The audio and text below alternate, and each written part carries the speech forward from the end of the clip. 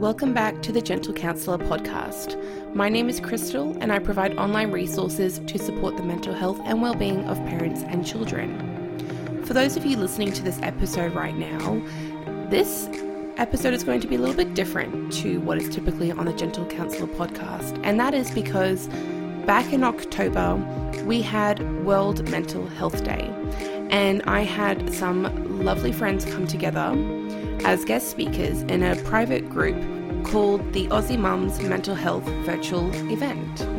So the format of the episodes are going to be a little bit different, but you're going to hear back the replay of my interview with the amazing speakers on a variety of topics.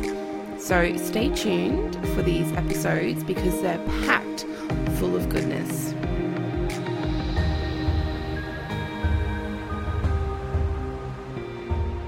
Hello. Hello. How are you? Good. How are you? I'm good. So he's asleep now, which is good. Yes, and I'm hiding out in Amelia's room.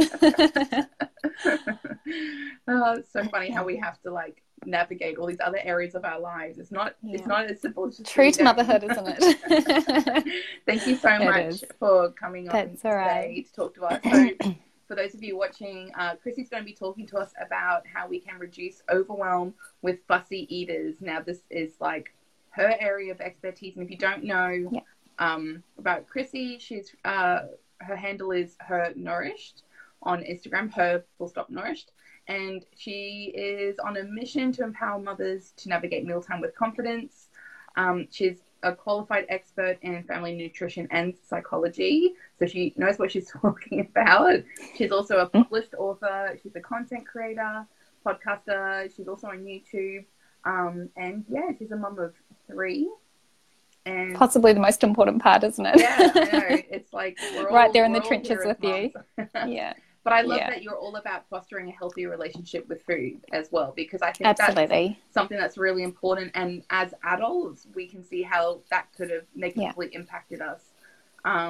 Absolutely. Yeah, let's talk about it. So what are some of the most common struggles that mothers bring to you when it comes to meal times? I think the common thread is definitely just that fussiness that comes up. And fussiness is a really tricky term because on one hand, we do have clinical picky eating that can come up and does require that multidisciplinary support. But a lot of what mums come to me and describe is behavior that is intercepting very common or normal childhood development. And I think that's where it can be so tricky because so much of what we see when it comes to picky eating or fussy eating is kind of what we expect in those early years as well. And rather than changing your child or changing your child showing up at meal times, it's about having tools so that when these things do come up, because they're highly likely going to, you feel less overwhelmed and you have some idea of what you might be able to do to support your little one through that, rather than trying to change them. Because, like I said, even myself in this space, I have my head in the research. I am constantly speaking to families, but my kids are still demonstrating a lot of these behaviors. But it's about going with it, I guess, with those the tools in your toolbox so that you don't feel overwhelmed and you feel like you're approaching it in the best possible way. So I think that's probably the big one. I think in terms of why they're hard, I think it's definitely that. Some of the things that we are intersecting when it comes to child development are things like short attention span. It's one of those things that children don't develop until later, and meal times that are highly sensory, they require so much focus from your little ones. They just don't have the capacity to do it. Also, and this, I think a lot of families see this when their kids transition from a high chair to a normal chair and they're getting up and down and up and down. We go through this at the moment with my 2-year-old. But we've never been faced with it because we get it. We're like, as long as he eats it, I don't care if he goes off the place and then comes back. And sometimes it's simply that knowing that it's common. Like it's a normal part of their development. I think sometimes when you know that, you can kind of take a step back and it I don't know, it reduces your worry as well. The other thing that we see come up is independence, the want and the need for independence for particularly toddlers. who are notorious for this fussy eating behavior. But this, again, like there's so little choice that children have in their day, and mealtimes is one thing, along with sleep, that we can't force them. You know, they actually have full control over whether they choose to swallow food or not. So it's another reason why I think we see this as challenging sometimes. And another thing that's really interesting, and I don't think this is spoken about quite often enough, and that is the innate preference for sweet foods and the innate avoidance of bitter foods. And unfortunately for us, those bitter foods fall into, vegetables fall into the bitter category. So we see children refusing bitter foods, vegetables, and this likely, you know, previously may have served them positively. So, you know, if they were foraging for food and they came across something bitter, what the hypothesis is that was actually protective for them. Now for parents, it's just frustrating. Yeah. So I think when we understand that, we can then go, okay, well, this is a bitter food. How can we pair it better? How can we serve it in a different way to, support their natural innate preference for sweet? Yeah. So I love how that would be the about like preparing it in a different way. Because even between my two children, as simple as strawberries and the way I cut them, my 2-year-old won't eat them if I cut them the same way I do for my daughter. And just by having that even tiny little change, like it was as simple as that. Or we forget, like as if us as adults are going to eat a meal that doesn't taste good to us. So we also have to understand how our children are like that as well. Absolutely. And even things like, you know, fruit's actually a really good example of this, particularly things like blueberries, because it's really inconsistent. You know, if you get a punnet of blueberries, you can get ones that are incredibly sour and bitter, and then you can get ones that are really super sweet. And you can see from this simple example how it's really challenging for kids to go, well, do I like it? I don't know. I've had like a positive experience and then I've had a bitter experience. I don't know. Like I'm going to put that in the I don't know category. So you can see how some of these behaviors come up as well. Such a good point. I think I saw that visual of the blueberries, and then even like whether it's firm or squishy, and then that's where like that sensory really comes into it, especially for like tactile children. Absolutely. And absolutely. I'm even like that with blueberries. I'm really picky about exactly. Exactly. And another thing I think that comes up for parents as to why they find mealtime so hard is we're doing it so often. It's so obvious for us when it feels hard. I did a quick maths before, and just 3 meals and 2 snacks a day, which I think anyone who has toddlers knows that's not the, you know, you do a lot more of that. But that's 1,825 meals a year. So it's so heightened, it's so highlighted for us. And when it feels hard, it feels really hard because we're constantly doing it. You know, we're doing it over and over and over and over again. And our natural tendency is to focus on the, you know, the times when it feels really hard as well. So I think that's another reason why it comes up as a real challenge, is because you don't get a break from it. It's not like you can just go, okay, well, I'm done with this. I'm done today. You have to keep going. And I think that's a really tricky thing as well. Yeah, you're right. Like, it's not a choice. Like, the kids have to eat. And so if we are struggling with fussy eaters, what are some of your tips for getting them to eat more nutritious meals or like try new things? Absolutely. Look, my number one tip, and I think this has such a flow-on effect to other areas of, you know, family life, social skills, but that's family meals. And the research, I know a lot of families hear this and they go, but this isn't realistic for me. I work, I have daycare, you know, our lives are so full. But the research really supports as little as 3 family meals per week to see those positive benefits.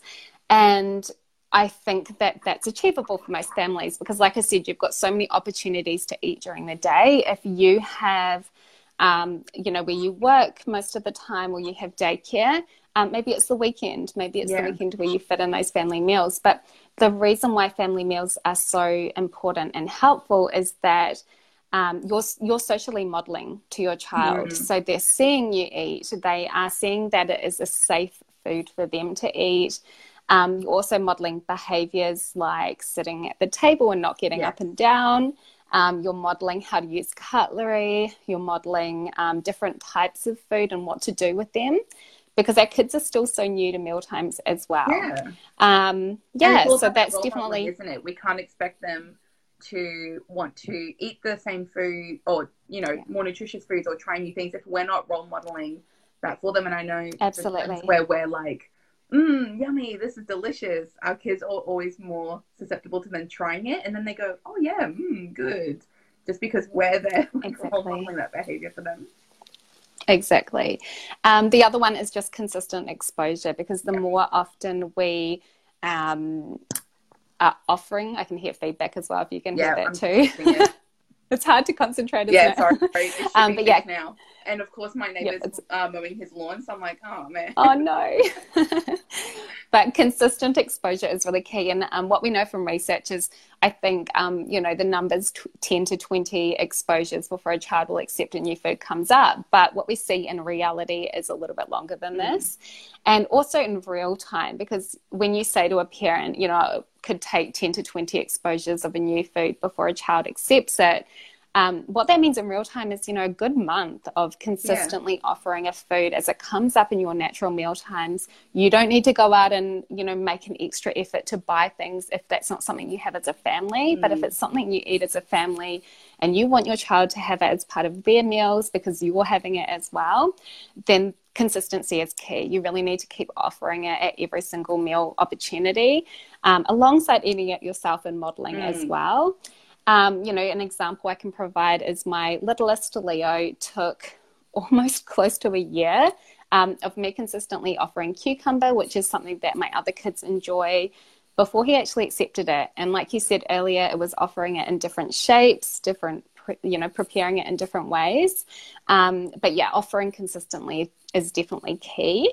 And then the next thing is serving safe foods alongside accepted foods. So something I really recommend all families do is meeting your child where they're at rather than trying to get them to where you want them to be. What the tricky thing about about meal times for kids is it is slow. It's slow process, like slow progress. But if you can write a list, so simply write out, what are the foods my child is currently accepting? What are the foods they're okay with on their plate, but they're not eating? So they're not avoiding, but they're not keen to pick up or try. And every single meal aim to have a safe food for them, which is part of their accepted list, and a new food. And by doing that, you're taking away the pressure for them to try a new food, particularly if it's, for example, blueberries where they're sour. If they've always got a food where they're like, yep, okay, this is safe, I know it, I accept it, they're going to approach that new food much more easily. Yeah, it's all about reducing stress, not just for us, but for them as well, because we don't want them to learn that mealtime is stressful or that it's challenging, especially if it's like dinner, which is the end of the day, and we're all a bit over it by that stage. And dinner, that's the final tip. I think, dinner is often the most challenging meal for most families, and often this is because your kids are tired, you're tired, it's the end of the day, everyone's just at the end of their tether. So what I really suggest, and this has been a really successful strategy for our families, but preloading the more successful meals. So if you know ahead of time that dinner is a really tough meal every single night, you're finding it really challenging, then preload those earlier meals, because then you as a parent go into those later meals and you feel less stressed, you feel less worried about it if they refuse. If you know, okay, well, breakfast I added, a side of veggies, or I put some zucchini in the oats, which is my favorite, or I made a smoothie somewhere along the day, or, afternoon tea, we served some veggies and some dinner-like food, because then when they refuse it, you go, okay, I've thought of the day as a whole. It's not so bad. I'm doing okay, which you are. Yeah, such a good way to put it. We can't just treat it like we've failed just based on one meal. We need to look at like what the overall day or even like the overall week looks like for them. Absolutely. And for kids, this can change so often. Just like adults, our hunger changes depending on what we do in a day. So it's really common to see this for kids as well. Definitely. I love when I followed you and like all of this started clicking into place. And then you just made a comment before about like keep it to what you're going to eat anyway. Like just because the new trend or whatever new recipe is other different food that you've never eaten before, we don't necessarily need to worry about making sure our kids eating every single food that is available. Like it's okay to stick to what you know. Yeah, this is a big one that I see is the pressure parents feel, whether it's from family, friends, social media, nurses, health nurses when they're doing the checks. And a lot of that pressure is either weight-based or the wellness-based, like the pressures of serving certain foods when for some families it's not financially viable. For some families it's their kids aren't there right now, and like I said, you really want to meet your kids where they're at, and you can have your goal over here, and you slowly move towards it. And it's I think it's really important just to be kind and gentle on yourself at meal times, and as much as you can block out that noise and pressure from others, because it is going to come up. But your child is your child, and they're on their own little journey. You can't put them in someone else's shoes and say, well, they should be here. They, like it's their own path. And like you said, we all change. Like I even reflect on what I didn't like as a child that I'll happily eat now, and I won't care about it really. Like I don't think about it anymore. But when I'm talking to my daughter about it, who's 4, I started using the language of yet. So when she's like, oh, I don't like tomatoes, I'll just say, oh yeah, that's okay. You don't like tomatoes yet. And I'll even share with her, like, when I was your age, I didn't like them either, and now I really like them. Because I think it's important to also have that understanding that they will change as they get older, and that's okay. We shouldn't force them to have to enjoy it all now, especially if they are enjoying other fruits and other vegetables. Like focus on that. Absolutely. And when it comes to maybe needing more support or needing more intervention, it's really about, is your child eating foods from all of the food groups? If they are, you're probably doing a great job, and if not, you might need some support, and that's okay too. It doesn't mean you're doing a bad job. But the food groups is definitely key. So if you're ticking off a category in all of the food groups, you're doing great. And I also think that's another thing to think about is, does any of your advice change for families that have children with like additional needs? Like whether that is like sensory processing issues or something else. So we are very much advocates for a multidisciplinary approach in this instance, but we do support families through this. So some of the keys when it comes to sensory processing is food chaining, which what this means is kind of similar to what I mentioned before about whatever your goal is, you really need to break it up for a child who is maybe struggling with their sensory processing, or they're finding they're having a more heightened sensory response to the meal times. So you might bring it right back. So say, for example, you want to go from chicken nuggets to chicken breast. You might have to move slowly through that, finding foods that are really similar and just changing one element at a time. So whether you change the color, the taste, the one sensory thing at a time. The other thing is, I think a lot of people overlook this, but for children who are really struggling with sensory processing at mealtimes, actually sitting correctly at a mealtime is so important. So we really talk about the 90-90-90, which is your feet flat on the ground at a 90-degree angle, hips at a 90-degree angle, and your knees at a 90-degree angle. And if you need to, you might need to prop a pillow behind your child's back to have them sitting up straight. You might even need to make a makeshift little footrest for them. So whether it's a box, like a cardboard box. But I think a lot of families overlook the sitting part of a mealtime. That's a really good tip. I had never considered that. Because so much focus goes into stabilizing yourself when you're eating. So if you're focused on swinging your legs, if you've ever sat as an adult at a bar stool, you'll know what I mean, like how hard it is to concentrate when you can't touch the ground. Like you're so focused on your legs and your balance that it's really tricky to focus. So for our kids, this is so overlooked, and it's definitely one thing that's really key, particularly for little ones who are struggling with that sensory processing, and a consistent routine. So keeping everything else about mealtimes as consistent as possible. So you might, same space, same plate, like everything is consistent as possible. And you might even put those new foods on a separate plate. It depends on where your little one's at. But working with like an occupational therapist or a speech pathologist alongside someone to support you through mealtimes can be helpful as well. So you're not alone, but those are excellent tips. Thank you. I'm thinking, what boxes can I use now to put under the table? And actually something I've been doing recently even is Like if the kids are like, my kids are pretty good. So if I give them something I know they're going to eat anyway, I'll sit them at their little table. And so I'm just thinking like, that's probably a different experience, because it's not like my 2-year-old who, you know, the table's like here to his eyes. Yes. Yeah. Like we've got pillows. He can actually sit. Yeah, we've got propped pillows everywhere. And I find my kids actually eat when it's warmer.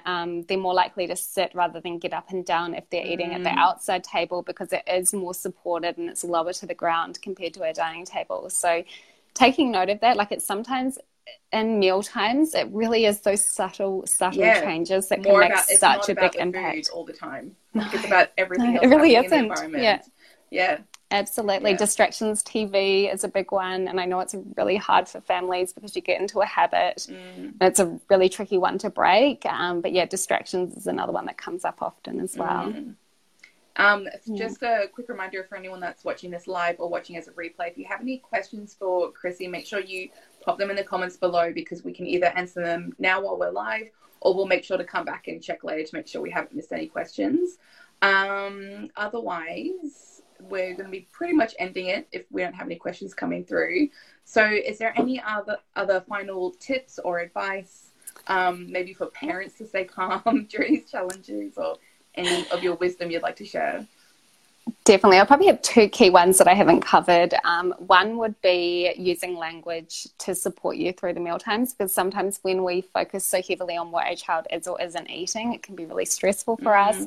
But if we shift the focus, so if you are having those family meals, shifting it to either setting your child up as the detective of their meals, so asking them questions about what you've served. So, oh, that's a pea. Like, do you think it's squishy or do you think it's hard? What sound do you think it's going to make when you bite it? Questions like that really takes the focus off the pressure to eat, and instead just on exploring food, which is a really positive step. If your child just touches a food, it's a win in my books. And then the other questions you can ask are just completely unrelated to mealtime. So you could ask, you know, what was your favorite thing to do today? What did you find hard today? What was something kind you did for someone else today? They're the questions that we run through in our family, and we all take turns. And the final thing is, if meal times are feeling really hard and you are struggling and everyone's feeling heightened and stressed, a mealtime break. It is key. It is one of the most successful tools that we certainly hear back from families who have our programs, is taking a break. So put the food in a place where it's safe, whether it's in the fridge or the oven or wherever it needs to be stored to keep it food safe. Carry on with your routine. Go and have those showers, get the kids in the PJs, and then re-offer that same food 15 to half an hour, so 15 to 30 minutes later. And I can't tell you the amount of times like parents report back and say, oh my gosh, they ate like almost all of their meal after having that break. And sometimes it's as simple as that. Just take a break and come back. Yeah. That's like a form of regulating yourself, right? Like not only are you regulating yourself as a parent, but you're teaching your children that skill as well, especially when it comes to something so stressful. And I'm sure that other things come into play with it. Like if you're someone that has a history or are currently struggling with an eating disorder, then we also need to be aware of other things that are influencing us in that moment. Or perhaps we grew up in a household where you had to finish every single thing on your plate. And so we're constantly challenging, you know, that narrative that we grew up with. And you're kind of like reparenting yourself in the meal space. Absolutely. Absolutely. Like saying it's okay if they don't eat everything, and quickly running through that checklist in your mind, you know, what's their day as a whole looked like? Is it, you know, like, do I really need to be worried right now? Are they just telling me that they're listening to their... It's like, absolutely. why is this so important to me right now? Like, what's the story that I'm telling myself? And my go-to things for mealtime success pretty much is getting them in the kitchen with me. I learned long ago to let go of the mess, because mess can be cleaned up. And like they are so excited to like wash the carrots before we eat it. And they just love being there, or tipping like the flour in if we're baking something. It's no big deal. And I've even just had my kids sit on like the bench. They just want to watch. Absolutely. And like if my kids still ask me to feed them sometimes, especially my 4-year-old, because you know how sometimes they can revert back to like wanting to be babied when the new baby arrives. And I was fine with that. I was like, this isn't harming anyone. Who cares if she's asking me to do like zebra By the way, no idea what noise Zebra makes, so I just do like a weird horse noise as I feed her.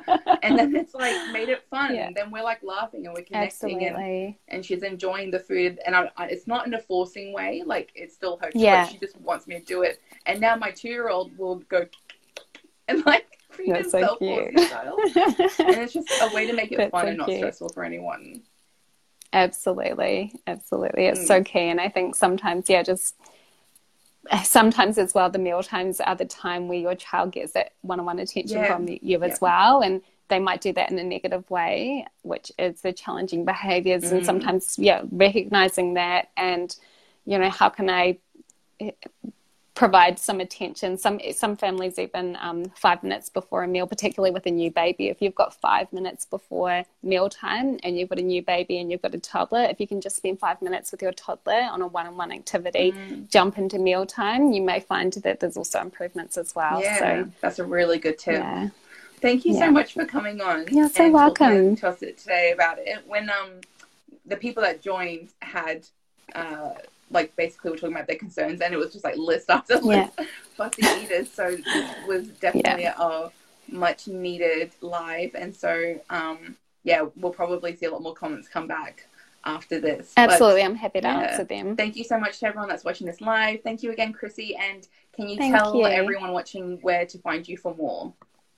Yeah, for sure. I'm definitely over on Instagram. Her.nourished is like my main page. But if you need anything related to food, recipes, and just little snippets of tips, Her Nourished Kids on Instagram is a free resource there for you to use. So everything is free and you can access it at any time. So super easy. Thank you so much, Krissy. You're so welcome. Bye. Bye.